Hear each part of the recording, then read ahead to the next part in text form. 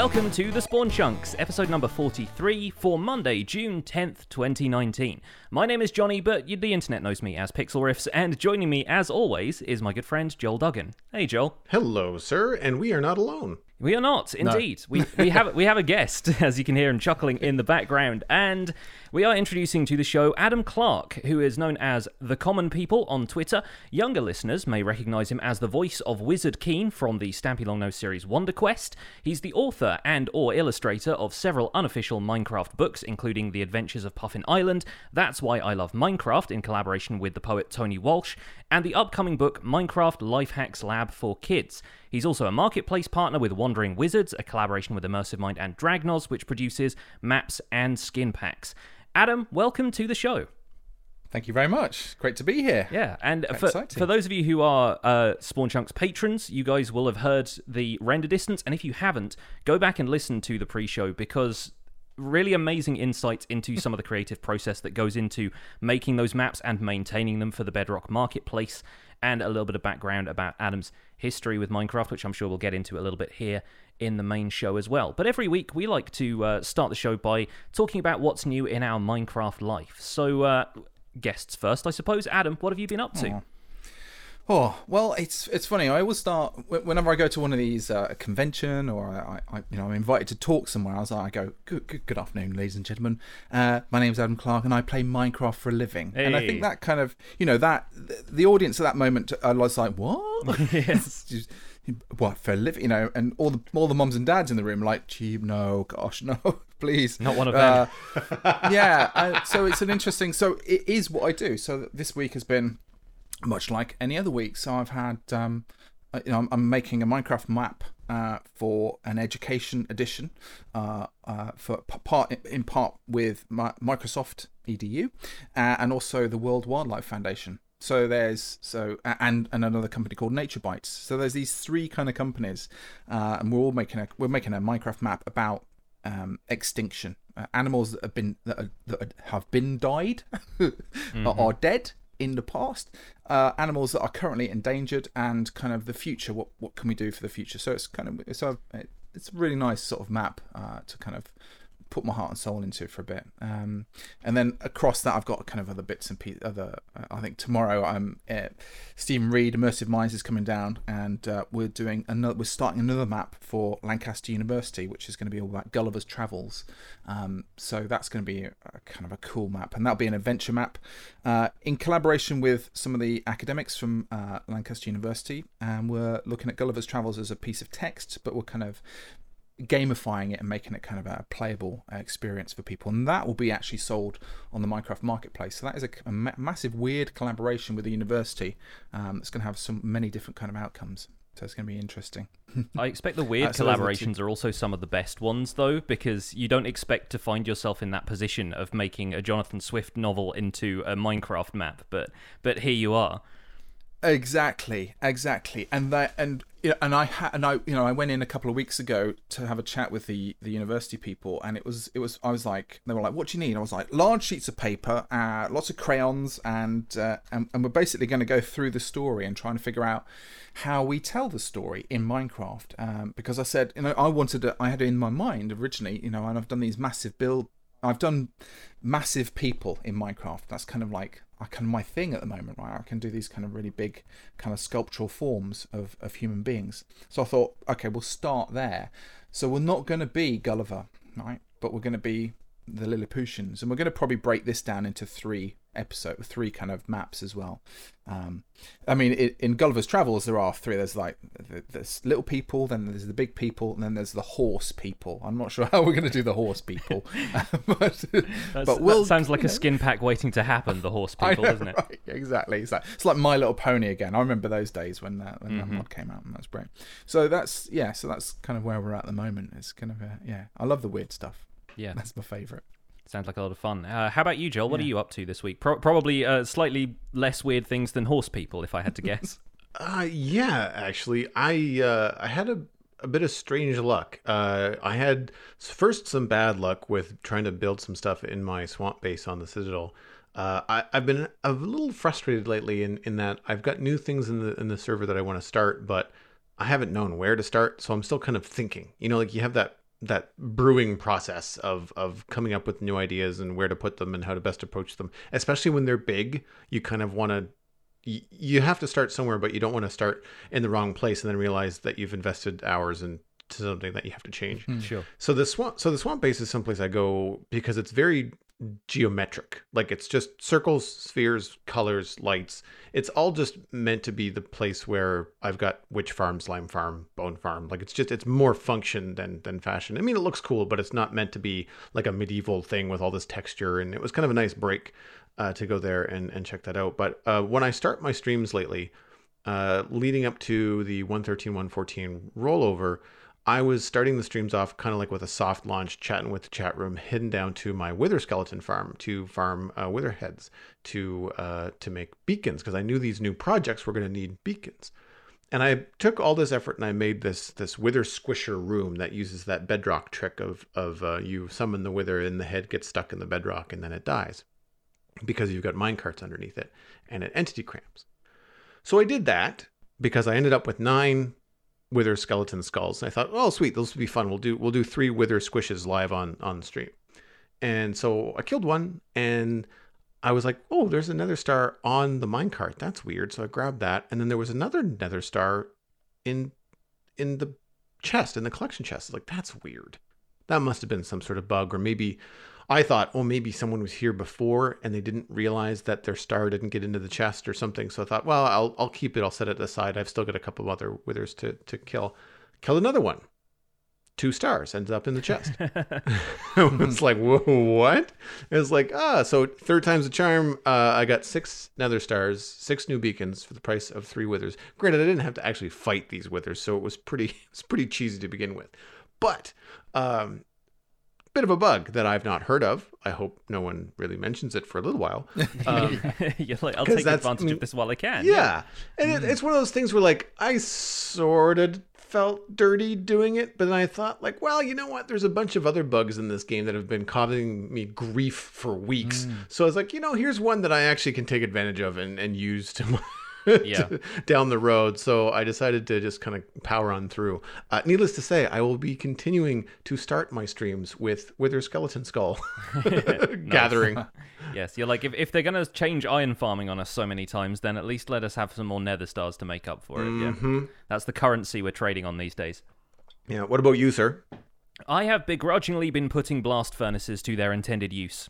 Because, I've had beef with blast furnaces for a while because all they will cook is ores, and people keep reminding me that they will also smelt, swords and armor and stuff down into nuggets if you want them, but I don't really have. So I was told that's not a thing. It is a thing. It's definitely. It is a thing. If you, so I was misinformed. Yeah, okay. if you get armor from skeletons and zombie spawners and that kind of thing, then it can melt it Right. down into iron nuggets or gold nuggets. But I don't really have a place where I do that. I don't tend to use the XP farms that have skeletons or zombies in them now. I tend to go for guardians because there's a ton of them. So I've just been using it to smelt ores. But I decided I might as well set up a big furnace because I do the Minecraft Survival Guide series, and if I'm not going to use something that is technically in Survival Minecraft to be used that way, then what am I doing this series for in the first place? So I made one of those, decided to build a big old house around it, and I don't know how frequently I will come back to it, but every now and then I pick up a little bit more iron ore, and I'm like, yeah, I can smelt that twice as fast now, I suppose. Aside from that, I've been focusing on the end. This week is going to be end week for Survival Guide, which does not mean the series is coming to an end. I had a lot of very panicked comments about that. It's the dimension the end, not the end of the series. It's the beginning of the end. Yeah. The beginning of the end, exactly, yes. Some very confusing episode titles.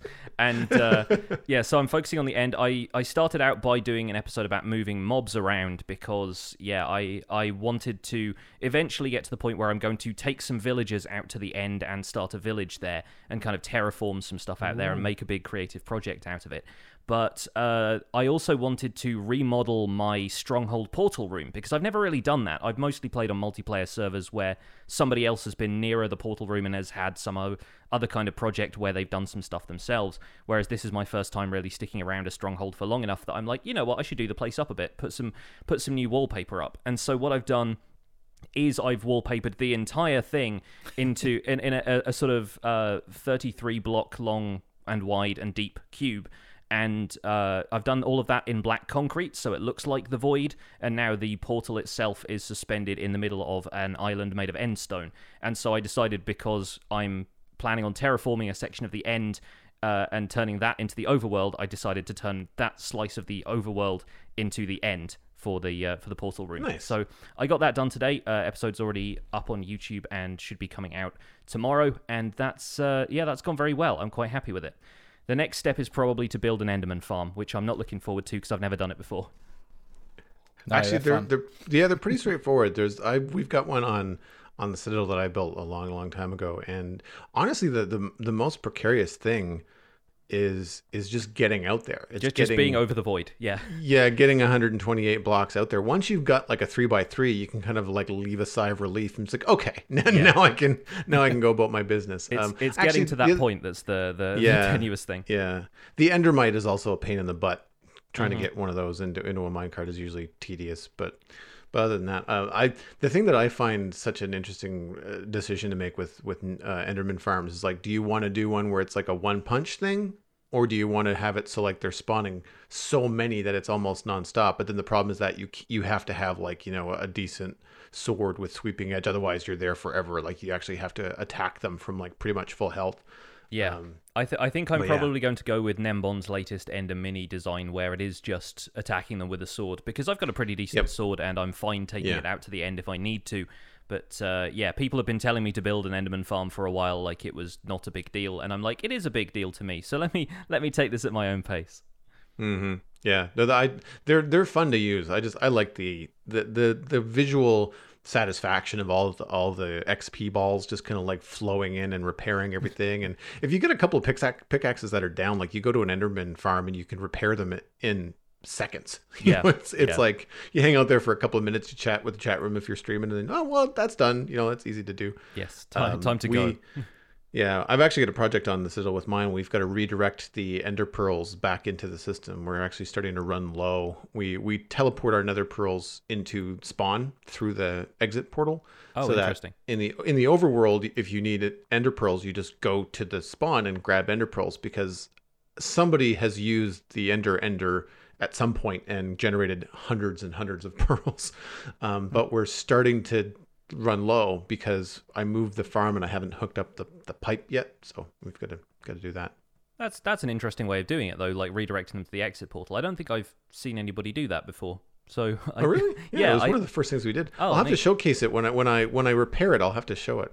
Yeah, please do. I'd like to see how that whole system works. But we should get on to the news anyway, because we've got quite a bit to cover, actually. And we're going to keep the news relatively light so that we can get into talking to Adam about some more of his interesting works. But we should go through the stuff from this week. How about, Joel, you take the updates, the pre-releases, and then I'll talk a little bit more about the kind of convention stuff and the expos that have been happening.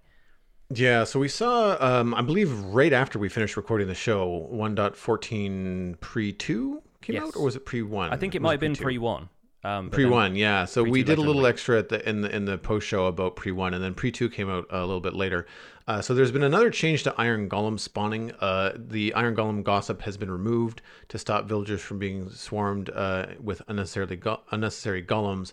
Golems will now spawn when a group of villagers are frightened by a zombie, but now they can't be frightened all the time. So that's changed again. It's not a crazy change after the change in pre-1, but it just, people that went out and built a farm, they have to adjust it to do certain things. Yes, I think it just means that you have to have beds nearby with a zombie, so it's you're not gonna get a constant flow of iron golems, but you're gonna still get some. Yeah, as long as there's an instant where the villager realizes that they can sleep and they can work, then that seems to be the only. Mm-hmm. And I've seen a lot of the tech community who might have immediately sort of thrown it out the window and gone, again, they've nerfed us again, but it doesn't seem like that much of a nerf to me, and they seem to have been on top of it pretty quickly.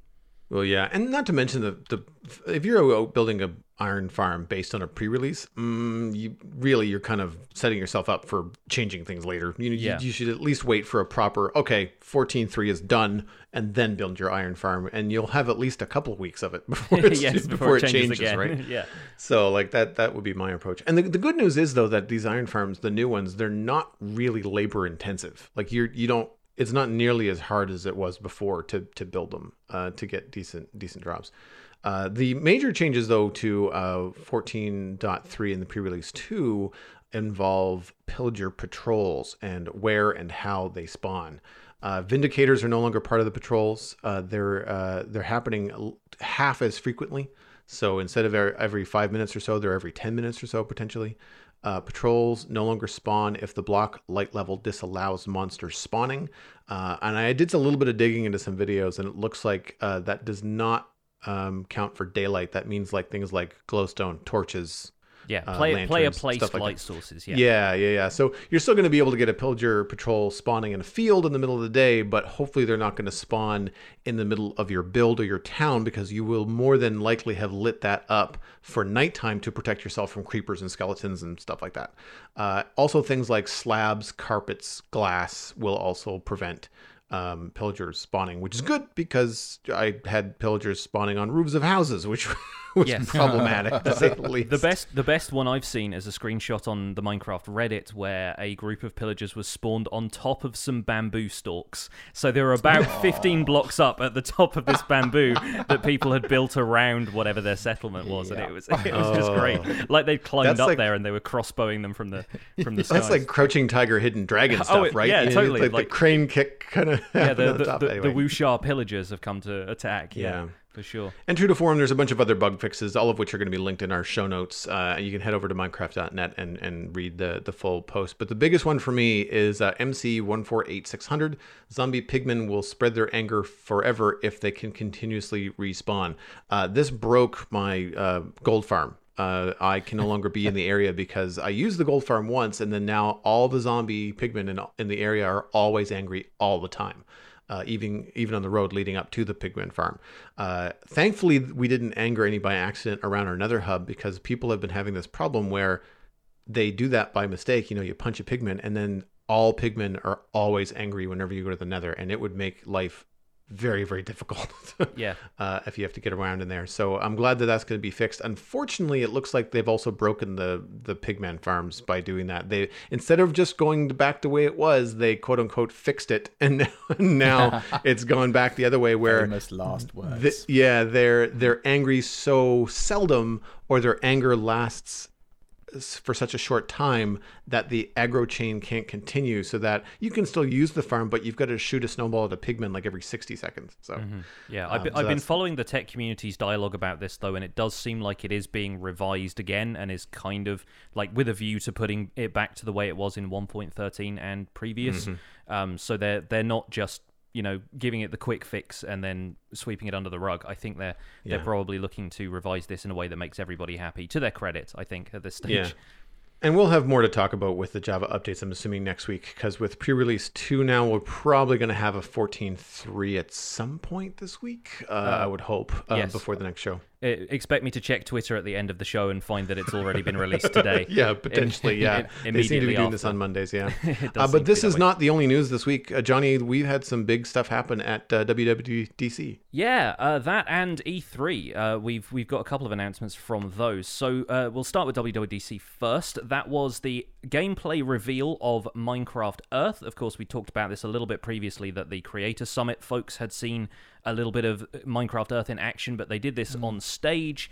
Sax Person and Lydia Winters were there demoing it in front of people. And to me, it reminded me a little bit of the HoloLens demo, if anybody remembers that, where, people were using this kind of headset apparatus in an augmented reality rather than a virtual reality headset, where you could see a Minecraft build unfolding on the table in front of them. And it was basically that, but with tablets, which effectively means it's accessible to everybody, because I don't think the HoloLens is even commercially available, whereas everybody's got a phone or a tablet of some kind. I say everybody a little loosely here, but still.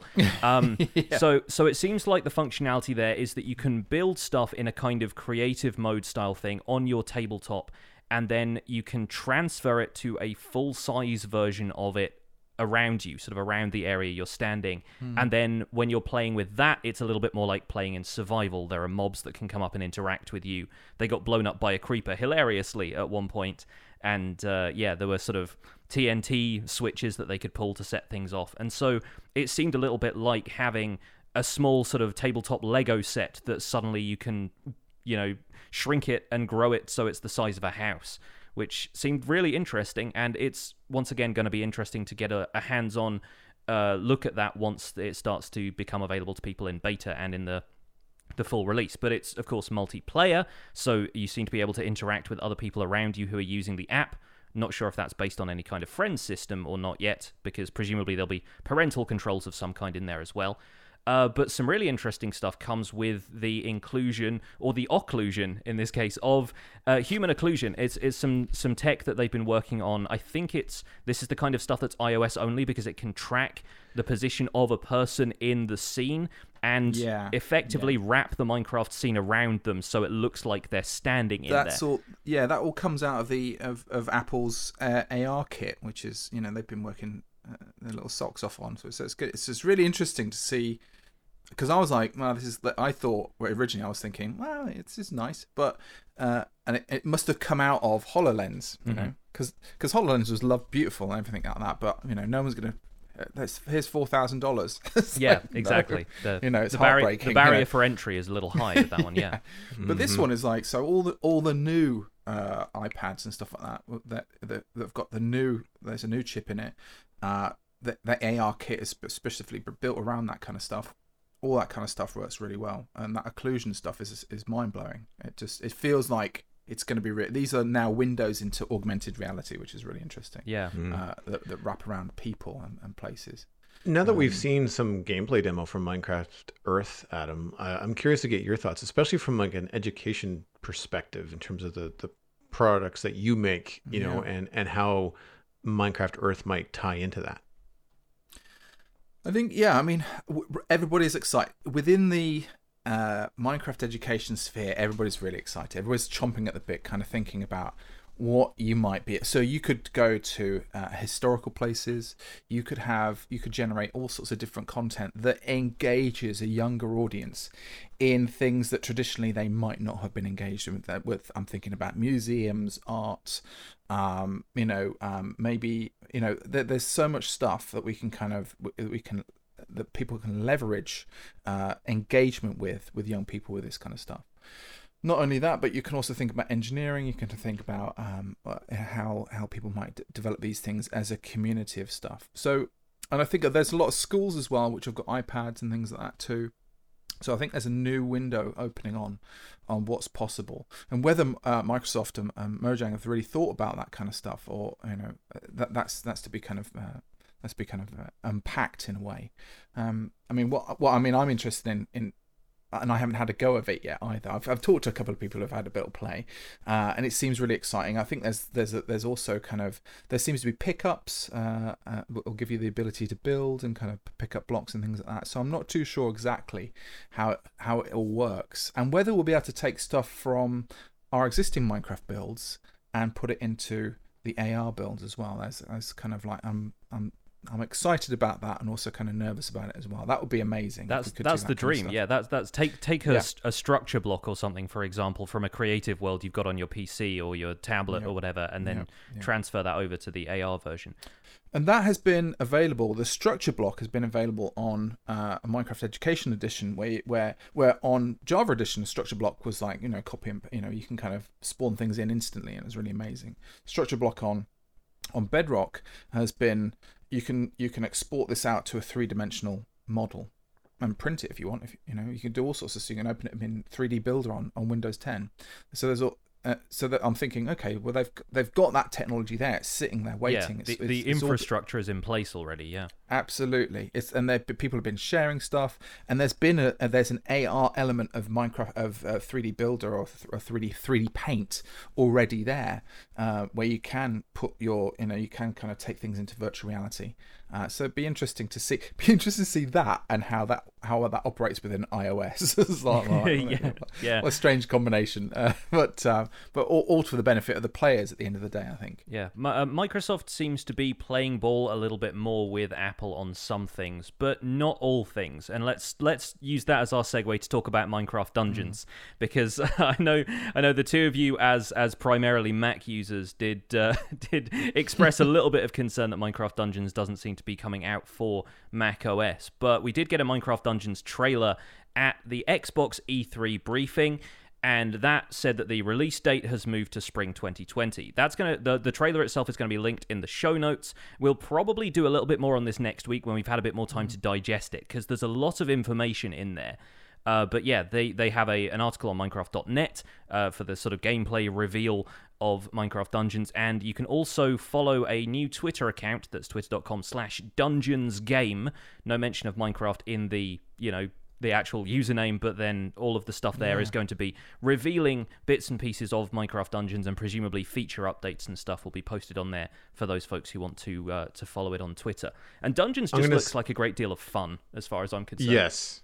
Yeah, before we move on quickly, another note. I believe, I'll see if I can find a link to the tweet, but Mark Watson tweeted something where he linked a bunch of the developers that were working on Dungeons. So in addition to following the Dungeons account, you can also follow the devs, which I would highly encourage as well, just because he took the time to do that. So. Yes, yeah, and there are definitely a few people who'll have different stuff to release here and there. Like I noticed somebody retweeted onto my timeline a link to sign up for sort of beta early access to Dungeons, which I hadn't seen anywhere else. It wasn't on the sort of official website or anything. So links like that are going around, but it's if you're just following one dev or the other, you might get the scoop on that. So definitely worth following those people. What did you think of the trailer, Johnny? I really like the look of it. I think it's doing what I've wanted in vanilla Minecraft for a while, which is different lighting and different colored lighting, because it really adds a different atmosphere to each of the environments.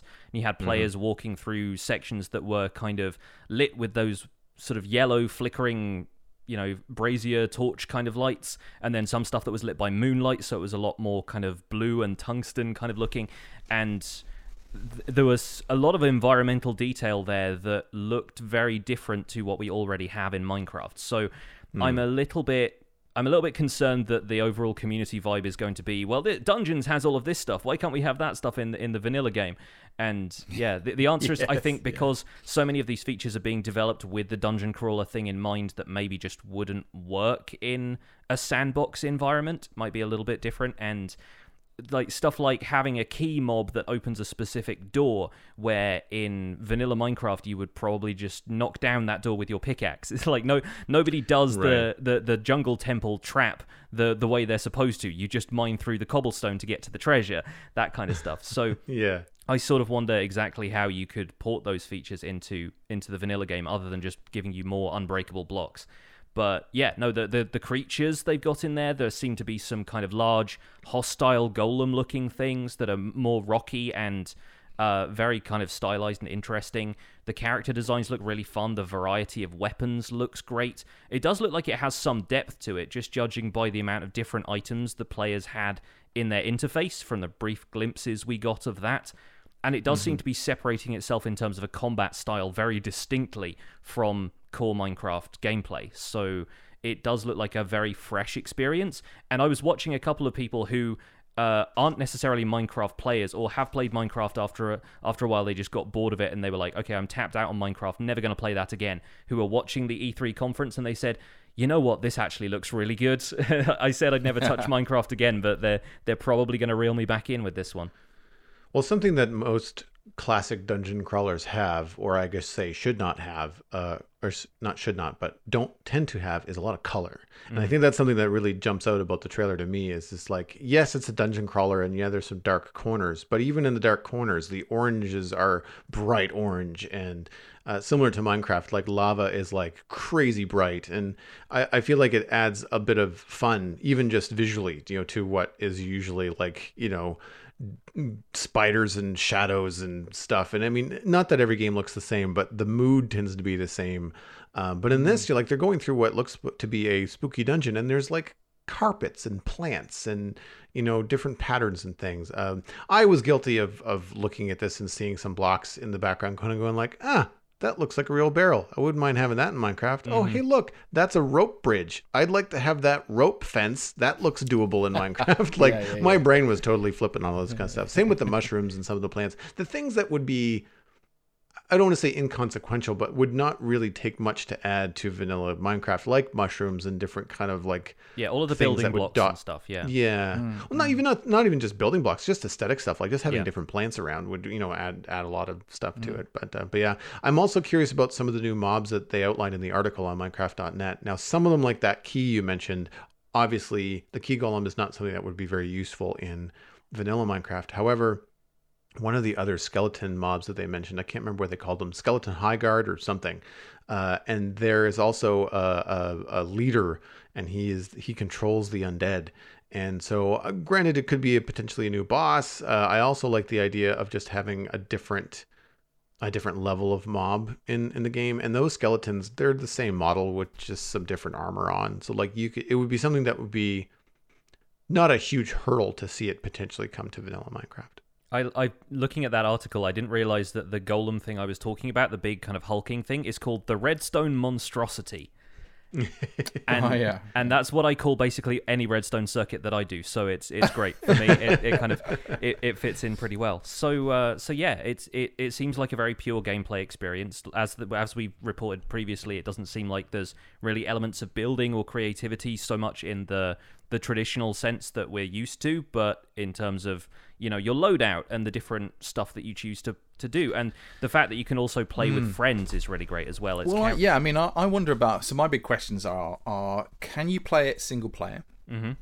Does it require group play, especially to take down complicated boss mobs, if you like? There seem to be kind of packs of mobs as well. So it's like, that's what.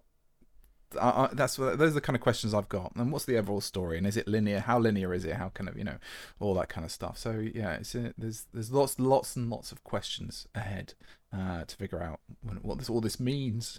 For us. Yeah. I imagine even if it's geared towards having groups of players, there'll probably still be a single player experience, and if not, some mad lad is going to do it anyway. Because I remember playing Destiny back in the days when people were doing a raid just by themselves using like a drum pad from Rock Band or something. So there's definitely going to be people out there who will accomplish what is otherwise fairly impossible, unless there's one of those puzzles where somebody has to like stand on one switch and then somebody else has to stand on the other switch to open a door.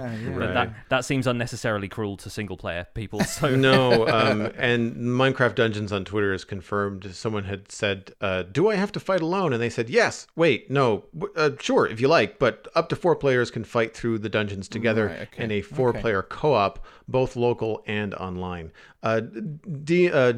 Diablo 3 was like that. You could go through and power through on your own. Exactly. Or you could bring in a player and they would just fight along with you in your game. And I believe the content would scale. So like if you're fighting 4 spiders and you bring in a player to fight with you, you might be fighting 6 to 8 spiders in that same scenario. Yeah. They just kind of bring it up so that it's not 4 players on the same content doesn't become auto easy mode, right? Mm-hmm. Yeah. Good. Right, let's move on, and we're going to move on to just chatting to Adam about some of the stuff that you do in the Minecraft space. But since we've just gone through all of the news and everything, we might as well circle back to something we were talking about in the pre-show. As somebody who mostly uses Minecraft for creative projects and collaborations, how close of an eye do you keep on stuff like we've just talked about, the updates and changes to the game? Because we hear quite a lot about how, bug fixes and features are rolling out, and that's going to change the game for survival players. How much does it change for somebody who's a map maker? Do you study the change logs and worry when some things get fixed and some features get changed, or is it more just focusing on other aspects of the game in your latest projects? Yeah, I mean, one of the nice things is, especially for Bedrock, we get pre-release access, so we get a really early kind of go at breaking. How do we break maps? Sort of testing. So we're ahead of that, and also there's a really lovely, there's a big Slack channel, and there's also kind of all the creator channels as well on Discord as well. So there's a whole kind of community of people kind of chatting about stuff, more than I could possibly keep up with, to be honest. Yeah. Discord tends to get that way after a while. Yeah, it's a behemoth of kind of information that you have to sort of drill down into. So I think for me, it's like, I'm interested in things that will currently break our current maps that are out there, but also kind of keeping an eye on things that are potential. I mean, my optimistic side is like, oh wow, that looks really amazing. How could we use that in an unusual and different way than what it might have originally been designed for? So those are the kind of things I'm interested in and keen to kind of try and understand and take a look at. So for example, when the bell appeared, I was like, how can we use this to can we detect it? I was thinking, that ring sound obviously affects a mob. Can we detect that? Or can we track its power? All that kind of stuff. Its distance, things like that. So those are the kind of things. Those are the questions I ask all the time. Yeah, when new stuff comes out, what will it break, and what can I use? There's a little bit of a trial and error process for everybody figuring out how some of those new features work. But let's roll back even further and start at the beginning. How did Minecraft enter your life to begin with? And follow up to that, how soon did you see its potential as a tool for education? Because that's quite a lot of what you do, is collaborations with museums and arts councils and things like that, and looking into how it can be used to educate people. Yeah. Okay. So right. So before Minecraft, I remember playing Minecraft. I remember seeing a Notch's video. I remember downloading a version of it, and it had 3 blocks, right? Yeah. And I was like, that's interesting, and I left it be. Yeah. As I think a lot of people did. Yeah. 20 minutes, and I thought, well, that's fine. And then but I was, at that point, 10 years ago, whatever it was, and I was working in schools. I was doing workshops. I was a sort of digital arts practitioner. So schools would often bring me in, and we would do animation, or we'd do kind of bits and pieces like that. And I'd been started to bring in. I'd do filmmaking, things like that. And I've been playing Spore with children, and I used to make Spore creatures with them and do narrative storytelling with Spore. So and then I had a technique where I could superimpose, a bit like augmented reality nowadays. We created a Spore creature, and then I could put it on the table in front of us, and we'd all go, "Oh, look at this Spore creature!" And it's like and making kind of funny noises.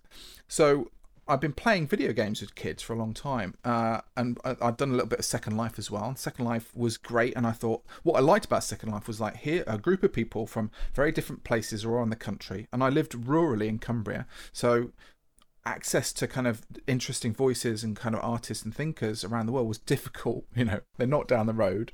Yeah. But online they could be. Yeah. And Second Life gave me that opportunity to talk to people from all over the world and really interesting stuff. But Second Life also had a load of weird problems. It's a kind of mad place that sometimes is quite reasonably dangerous for children and things like that.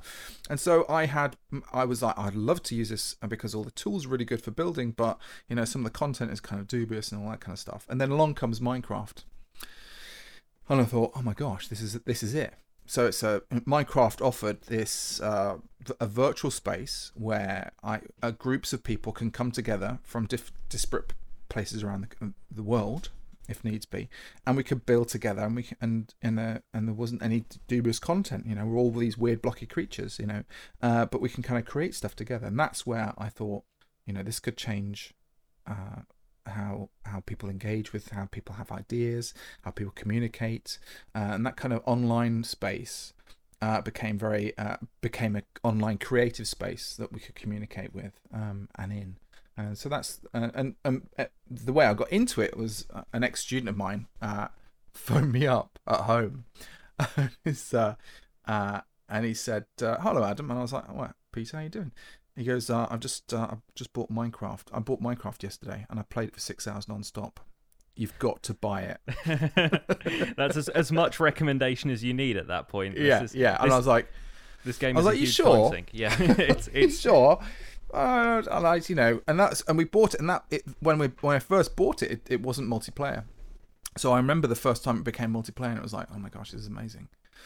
And I used to in schools where schools had really rubbish computers with an integrated graphics chip, and we used to play it on online in a web browser, and just reduce the fog so you could see maybe 4 blocks in front of you. But it was a great way of doing it. It was free, anybody could just get on there and just sort of build, and that's kind of how it all started for me. Yeah.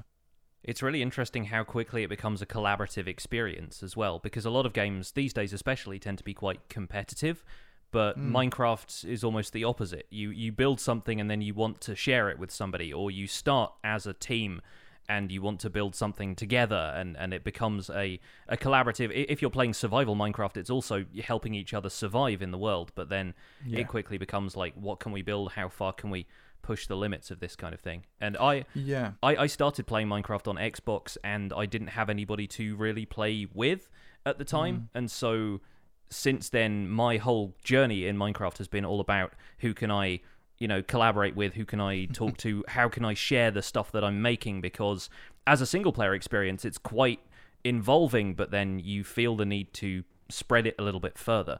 So it's neat. And obviously your collaborations have led to a huge variety of institutions who might not necessarily have considered Minecraft as an outlet for stuff like the arts and so forth, and you've taken that to them, which is kind of the next step, really.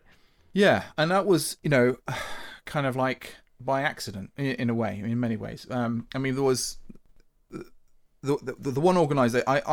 I did some work. I remember I was working at a museum, and it was called Tully House. It was in Carlisle, and Tully House is it's got lots of Roman stuff, and it's got some art and things like that. So it's a kind of museum art gallery, and I'd been doing some film work with them, and I said, and I'd also been experimenting at home with Minecraft, and I've been using satellite data to make topographical maps of where I lived. And the night before, I'd done this topographical map of the north of England, and I was like, and I'd seen on the map, Hadrian's Wall, and I was like, oh, that's interesting. So I mapped Hadrian's Wall and plotted Hadrian's Wall along this topographical data. And then the next day, I do my work at the museum, and I'm chatting to the museum people, and I'm like, last night, right? You'll never guess what I did. I made this topographical data using blah blah blah, and I put Hadrian's Wall, and their eyes widened and widened and widened, and they were like, and they what they were thinking was like, oh my gosh, we could get some funding for this, and this would be, and we could attract. And at that point, Minecraft was still a grown-up game. All right, children weren't really playing it. So we did something called Museum at Night, where we had we got some builders from around the world to kind of do a live stream build, and it was a post-16 nightclub kind of atmosphere with drinks and a nightclub and a DJ and things like that. And we had Minecraft built at one end of it and stuff, and we had grannies coming in, and everybody, and we had that kind of experience with the museum. And that was my first kind of experience where I thought, oh my gosh, this could really, this is massively engaging. People really love it, and they're seeing the world in a very different way. And that's, Minecraft was able to do that and engage people and engage new audiences with ideas that were about Roman life and building techniques, and and we're using a museum as a source material to inspire us to create some amazing work within Minecraft, and then that is communicated to wider and wider circles around the world. And it's not just building that's really kind of stuff you can communicate through Minecraft. I mean, some of your work has tackled things like loss and grief. You've had global issues like wildlife conservation, and the new book. I was reading through the kind of preview of it that's available on Amazon. Minecraft Life Hacks Lab for Kids, and it's looking at things like teaching leadership skills and emotional intelligence and cultural understanding. And so I was wondering what you think makes Minecraft such an effective medium for handling subjects like this, especially for kids. You're talking about it being an adult game before, and now it's sort of a family game, but it still feels like it's targeted towards younger players. And so introducing concepts like that to younger players, why is Minecraft the thing that makes that stuff click? Yeah, it's interesting, and I think, and I suppose that's that's why there are leaders in it as well now, because a lot of the times, Minecraft for children, when Minecraft comes in front of a child, they understand it. They're like, yeah, this is fine. I completely get it, because children will overlay their imagination on top of something. And so it becomes a so when an adult looks at Minecraft who's not played it before, sometimes they see a world of coloured cubes that have got textures on, and that's it. They don't see dirt. They don't see creatures. They don't see so they don't see a narrative. What they see is they see something quite hard edged and artificial. but when children see Minecraft and play within that kind of world, they have their natural storytelling narrative stuff bursts out of them, and they feel completely at home, and it feels really super authentic for them. And it feels it's perfect. They're perfectly happy because Minecraft requires, in a way, half of your imagination to fill in the gaps, and I think that's why it's so powerful for young people. And so that's why a book like our unofficial Minecraft Life Hacks Lab for Kids means that we can use Minecraft to explore emotional intelligence and whatever that is. We can explore kind of how to be a good citizen, how to be an online citizen, how to so I mean our thing that our book is split up into kind of skills. So these are the sort of skills that you're going to need: leadership quality, collaboration, kind of creative skills, thinking skills. And then we offer a bunch of projects that use those skills to create something. And so, one of those like intergenerational stuff. So how to talk to older people, how to we do that kind of stuff, which is really interesting. And so that's and I love that kind of work. I love the fact that we can get a video game that everybody's really familiar with, and it's it's just become the most the outselling pretty much even Tetris. Mm-hmm. So it's got a certain ubiquitousness. It's everywhere you look around the world. And so there is like a level of familiarity to it, even if people haven't necessarily played. They sort of know what Minecraft is. Or at the very least, it's an easy enough concept to grasp, I suppose. Yeah, and I think a lot of what Microsoft has done is that they give a family legitimacy to it as well, and an educational legitimacy to it as well. So that's, and it's all work that people like me and Stephen Reed and Dragnos have been doing for years and years and years. But now there's a global network of people and teachers who are kind of using Minecraft to engage in traditional teaching, or kind of all this kind of stuff. So it's a really lively space to be in, to be kind of creating this kind of stuff and to sharing ideas and to making this kind of work a reality for myself. As I said, my name is Adam Clarke, and I play Minecraft for a living. It is quite literally what I do every day. Mm-hmm. How in the cases where you do have to convince people of Minecraft's value in that kind of space, like who is the hardest sell? Is it the teachers who might not want to introduce video games into the classroom? Yeah. Is it parents who are trying to get them away from playing video games so they can study? Yeah. Or is it students who are more likely to want to goof off and actually play what they think of as the game, being survival Minecraft? Yeah, or play Fortnite. Exactly. That too. How hard is it to tell people to play Minecraft and not play Fortnite? Yeah, it's the Fortnite thing, I think, has come and gone. So that's an interesting sort of. But I think a lot of people got tired of Minecraft. But I think recently all the new stuff that's come out has brought a massive load of people back. And also my son, I've got a son who's 11 years old, and him and his friends, my house is full of computers, mm-hmm. full of because it's work, honestly.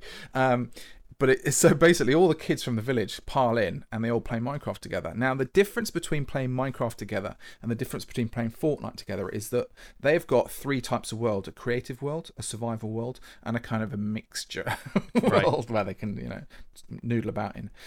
But they love it because it's somewhere to build, and so they have role play stuff. They kind of have different kind of game styles. They kind of have the survival stuff. They've all got their own horses. They've got kind of a panda farm. It is endless kind of creative play, and that kind of creative play is where do you get that? In the world, mm-hmm. as a child nowadays. You can get it outdoors, but a lot of parents are like, oh, I don't know about outdoors. So Minecraft really fulfills that kind of gap where creative play is just an absolute joy, safe. They all log in, they all come around. We play on the LAN, they all come around here, and it's just a joy. So kids and parents, I think, they come around to it, and you can there's lots of stuff out there now that you can point to. Mm-hmm. I think my hardest sells has been when I'm going for funding, right? And people have got, and I'm saying, look, it's going to cost thousands of pounds. Yeah. Then what? So because people are to make a Minecraft map in the past, it's a service-based industry, yeah. So you're paying for people's time to create stuff. Yeah.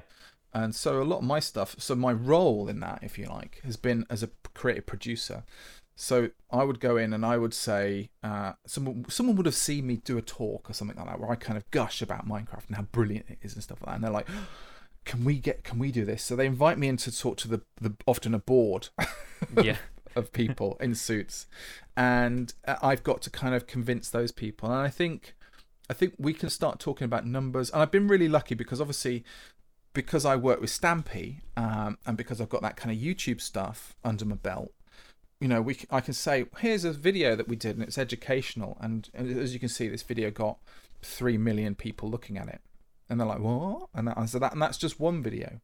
And there's 24 of them, you know. So when you can, you know, with those sort of numbers, people are like, okay, so there's something about this. And often with museums, I mean, you know, I've been to a lot of museum conventions, and museum conventions are strange places because they all have the same issue, which is like, how do we engage young people with museums? Yeah. And I suppose Minecraft fulfilled a kind of a magic bullet in many ways. And I was lucky enough to kind of be part of some of the kind of the work that's pioneered some of that, which is you know, working with Tate and doing the Museum of London and stuff like that as well. Which means I'm always like, okay, there are some really fantastic builders around the world. We've got to get them to build our stuff and to tell a story and to kind of and then to, you know, give it away to the people, so kids and other people can enjoy this work. Yeah. So that's kind of, those are kind of the spaces. So it's about, there's often an initial reason to convince people, but once it's done and once it's up and running, you know, then a lot of parents, they kind of get it, especially now. I think back in the day, we were all struggling to try and convince people that it made a lot of sense, because there's this kind of anxiety about video games and screen time. And I have it as well with my son. I'm like, you know, but he's got his head in a book all the time. So, you know, I'm like, get your head out of a book and play a video game. You know? It seems like such a strange order of priorities, but yes. Yeah. Well, I feel too like, did you fall into the role of, say, like a creative production manager, or do you actually have a background in that kind of work before? No, before Minecraft was a thing. Like, did you work in animation or television or anything like that? No. Yeah, you're right. I didn't. I was self-employed. So I was a self-employed jobbing artist, if you like, who who'd done a couple of projects with museums, and so the museum at night thing really got my foot in the door, and then I found myself becoming a producer. Yeah, I found, you know, and it's only until later that you kind of think, how would I define what I do? And a lot of the time I was like, I don't know what you know. I'm but I, you know, so me as a producer, I would go in, I would find the funding, I would bring people together around that kind of funding and around goals as well and objectives, and then I would hire, under using that funding, a group of builders, mechanic people, some script writers, and all the other different moving parts, and then I would, from my house, use Skype or, you know, now Discord, to kind of communicate to all these people. And a lot of these people were all the way around the world. So the globe became a really good marketplace to kind of get the best kind of talent to kind of create this stuff in the first place. So yeah, I found myself finding this role and finding my feet within it, yeah, over time. And without getting into discussing like the nitty gritty of numbers and stuff, when you're hiring a Minecraft builder, because I think I'm sure a lot of our younger listeners, their ears just kind of perked up and went, "Hey, what? Yeah, I can get paid to build stuff. Yeah, that's a thing now." Well, because I mean, I'm a freelance artist. I have been for 20 years now. So when it comes to actually hiring, you know, Minecraft builders, do you find that like the rates for those kind of creative projects are still on par with, like, say, hiring an illustrator, hiring a graphic designer in more, we'll say, traditional, known kind of like freelance artist terms? So yeah, I mean, so I did illustration at university. So in terms of that kind of commercial illustrator, I know I was terrible at it personally, but I know what's needed. Yes. And yeah, you're right. There is, I mean, often what I would do, I mean, I think it's about balancing. I always wanted to pay people a living wage, yeah. Mm-hmm. So it's about so the budget had to include a living wage that would get you the thing that you wanted, and people wouldn't go over. What I would hate to do is get people to build over what they get paid for. And so building is time. So how much time do you get? And what kind of tools do you need, and all that kind of stuff. So there's a whole range of stuff. So build teams are good because they will often give you a block price, but I mean I've also been looking for people to kind of get under our wing who are interested in kind of building, and interested in kind of following that career. And there isn't really a Minecraft school at the moment. I think that would be an interesting space, because there are all the builders out there. I mean, Blockworks, for example. I was paying Blockworks thousands of pounds for a good couple of years, and then one day I remember talking to the head of Blockworks, James Delaney. I was like, and he said, next couple of projects, Adam, I might not be able to do them. And I was like, why is that, James? Are you getting a job or something, a real job or whatever? He goes, no, I'm going to university. And I was like, James, how old are you? Because I'd never actually. We'd only met online, right? So he'd done Blockworks just from the sixth form. He was a boy. It's like, wow. So these were young, talented people being entrepreneurial with some of their skills and gathering people, often doing all-nighters and stuff like that. And creating stuff and creating magic for us, and being paid for it pretty well. But nobody has been taught how to do it, and I think that kind of Wild West attitude to it all has been is quite well. I quite like that kind of stuff anyway. I quite like kind of doing something that nobody has done before, and finding out how it works and getting underneath its skin, figuring that stuff out. And you sort of wonder if formalizing it and making sort of a Minecraft school, even if it was just kind of like a summer course kind of thing, but having a sort of educational program, a curriculum for building or for redstone or for anything like that, might just sanitize it a little bit too much from that kind of Wild West feel. But it also might encourage people to seek out careers in places that they wouldn't traditionally expect to find them. So and I mean, for me, it would be like, I think there's creative aspects to building in Minecraft that those skills are transferable. Yeah. So if you draw and sketch and kind of doodle and have kind of an artistic flair, whether it's in music, whether it's in poetry, script writing, all this kind of stuff, those things can be harnessed around Minecraft and Minecraft content creation, and they can also be kind of put into other kind of video games. And I think what Minecraft is doing is it has got a cultural significance that is transferring to other games. And we're going to see more and more games that give the opportunity to the player to create their own content with it.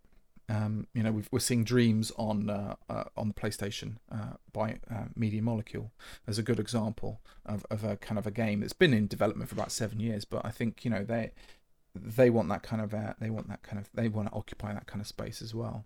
And it's very similar to things what Minecraft does, which means it's a space where we can all create stuff ourselves. But yeah, you're right. I mean, I think for me, how do we give young people the opportunities that to kind of become content creators? And I think it's just that people want to be a content creator, and it's a little bit of YouTube, maybe a little bit of learning how Facebook and Instagram what kind of works, and a little bit of kind of building stuff and sharing that work out with other people in a good and positive manner. Yeah, I feel like there's an uphill battle with YouTube, and I mean in the same way that the internet at large has, in my view, affected what I do with illustration, in that there's so much content out there that you can get either cheap or free, that more and more lately it's been hard to convince professional contractors to of my professional illustration rates of 20 years experience. I would imagine to try and eke out a living as a professional Minecrafter would be even harder, because Minecraft content in terms of build tutorials and all that kind of stuff has started off free. Like, it's the YouTube phenomenon has like put this like, oh, why would I pay for a Minecraft course if I can just go to YouTube and watch hundreds of thousands of videos for nothing.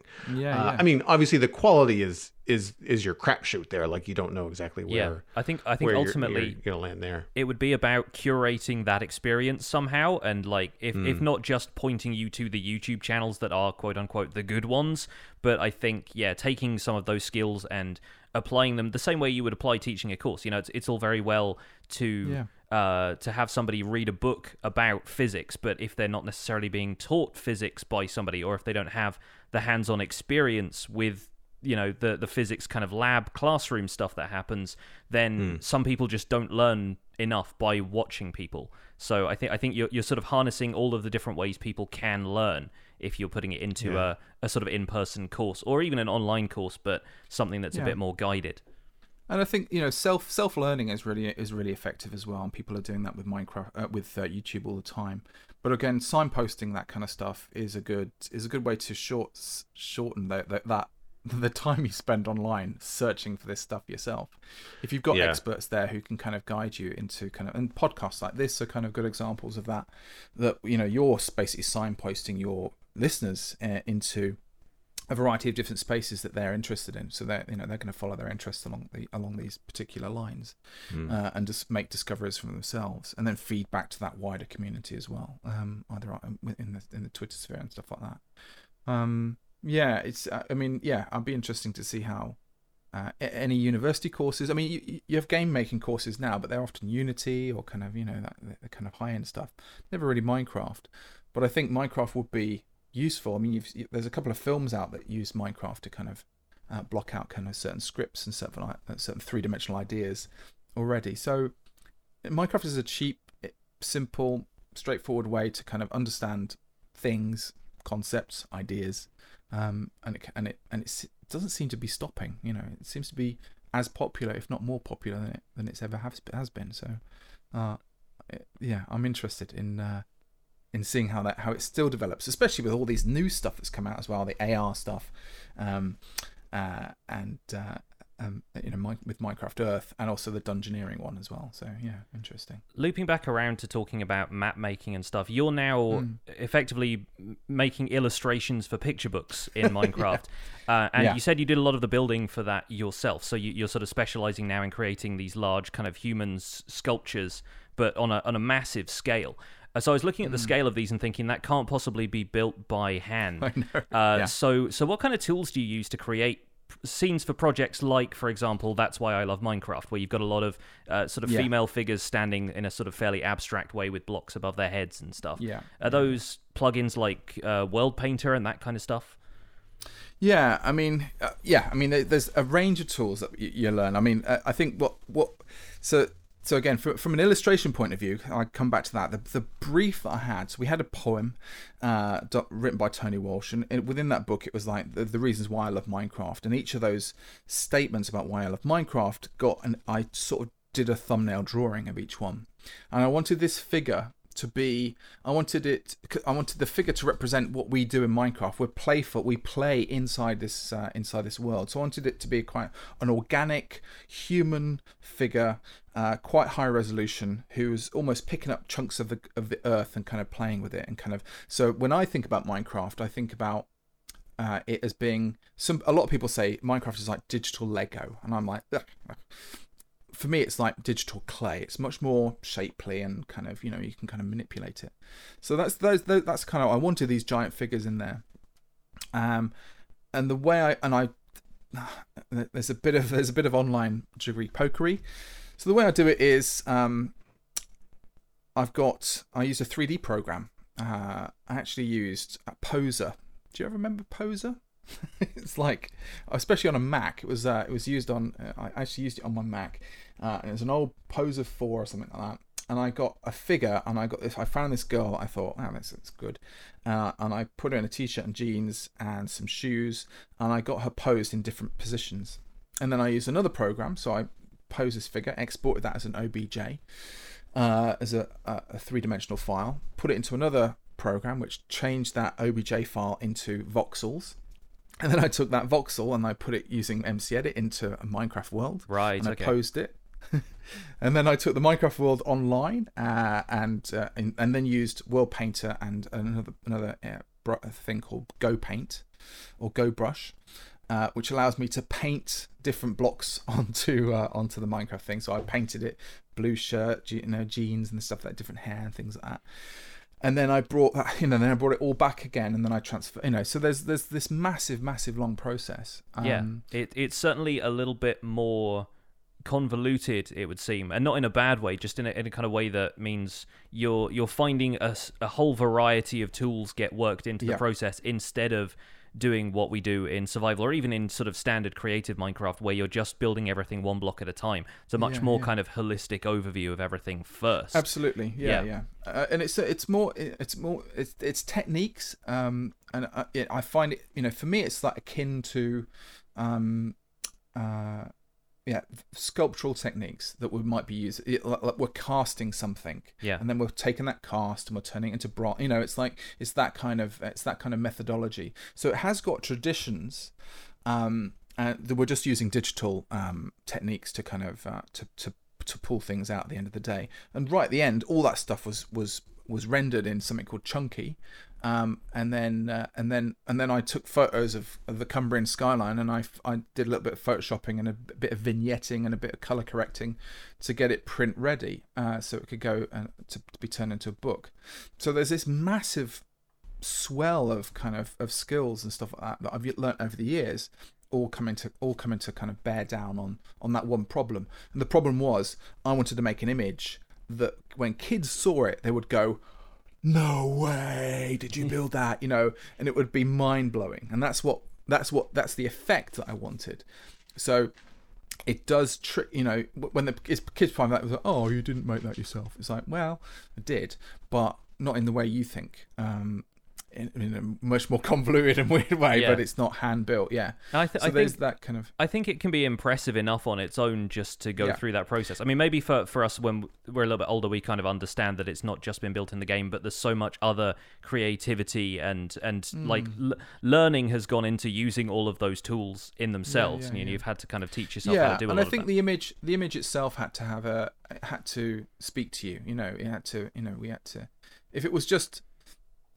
If it's images like that can be like, "Oh, that's cool," and it's forgettable. But if it's an image that's connected to words and it's telling a story and it's kind of got, so it does that extra thing. When illustration works really well, especially in picture books, it draws you in and it keeps your attention, and you can pore over the image and find little hidden bits and pieces in there as well.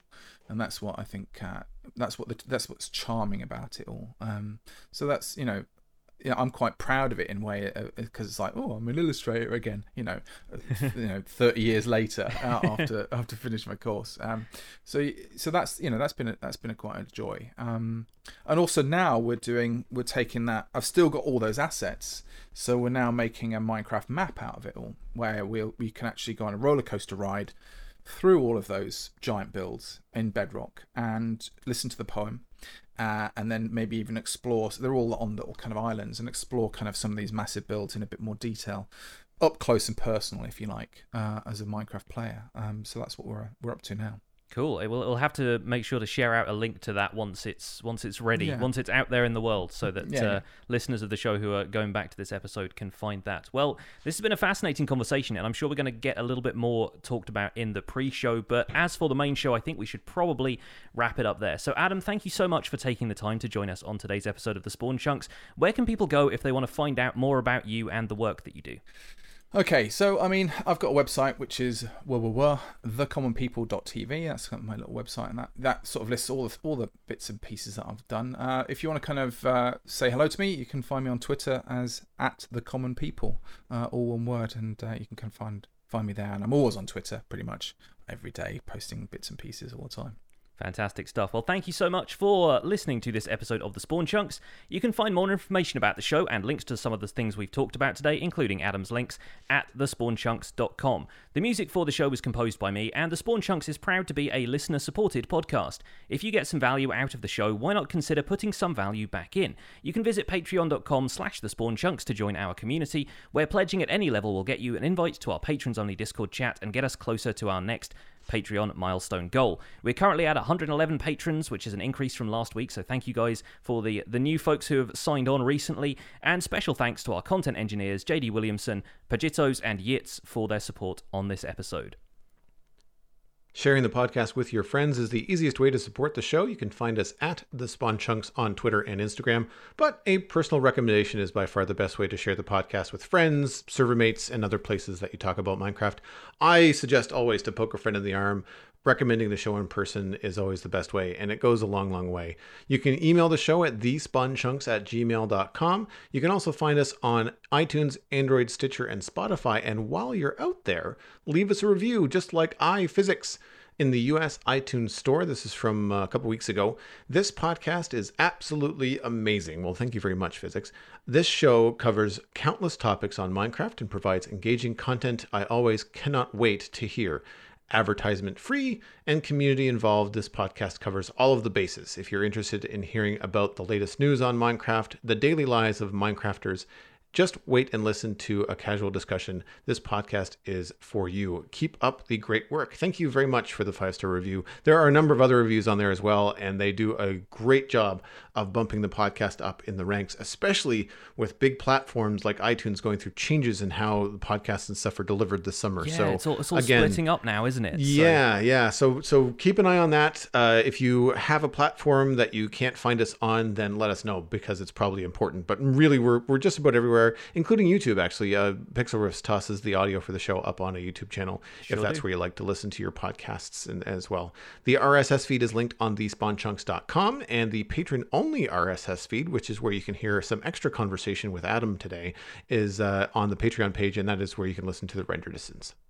My name is Johnny, but online I go by Pixel Riffs, and you can find most of what I do at youtube.com/pixelriffs, where I attempt to make sense of this crazy and wonderful game in a series called the Minecraft Survival Guide. I stream 3 days a week on Twitch doing behind-the-scenes work for that series, and I'm also the voice for the unofficial Hermitcraft Recap, which you can find through a quick YouTube search. Aside from that, I'm at Pixel Riffs on both Twitter and Instagram. Joel, where can people find you online? Everything I'm doing online is at joelduggan.com. That includes my illustration and design portfolio. I am available for hire. If you're interested in talking to me about that kind of stuff, just drop me a line through the site. I'm going to point you towards the citadelcafe.com, the other podcast that I do about sci-fi and geeky entertainment, and to Twitch, which is just my name, twitch.tv/joelduggan. That is where I normally stream Minecraft, usually on weekends, but there was this weird glowy thing in the sky this weekend here in Dartmouth, so I didn't do any streaming. I was outside. Thanks for visiting the Spawn Chunks. The world outside is infinite, and we're keen to find the magic.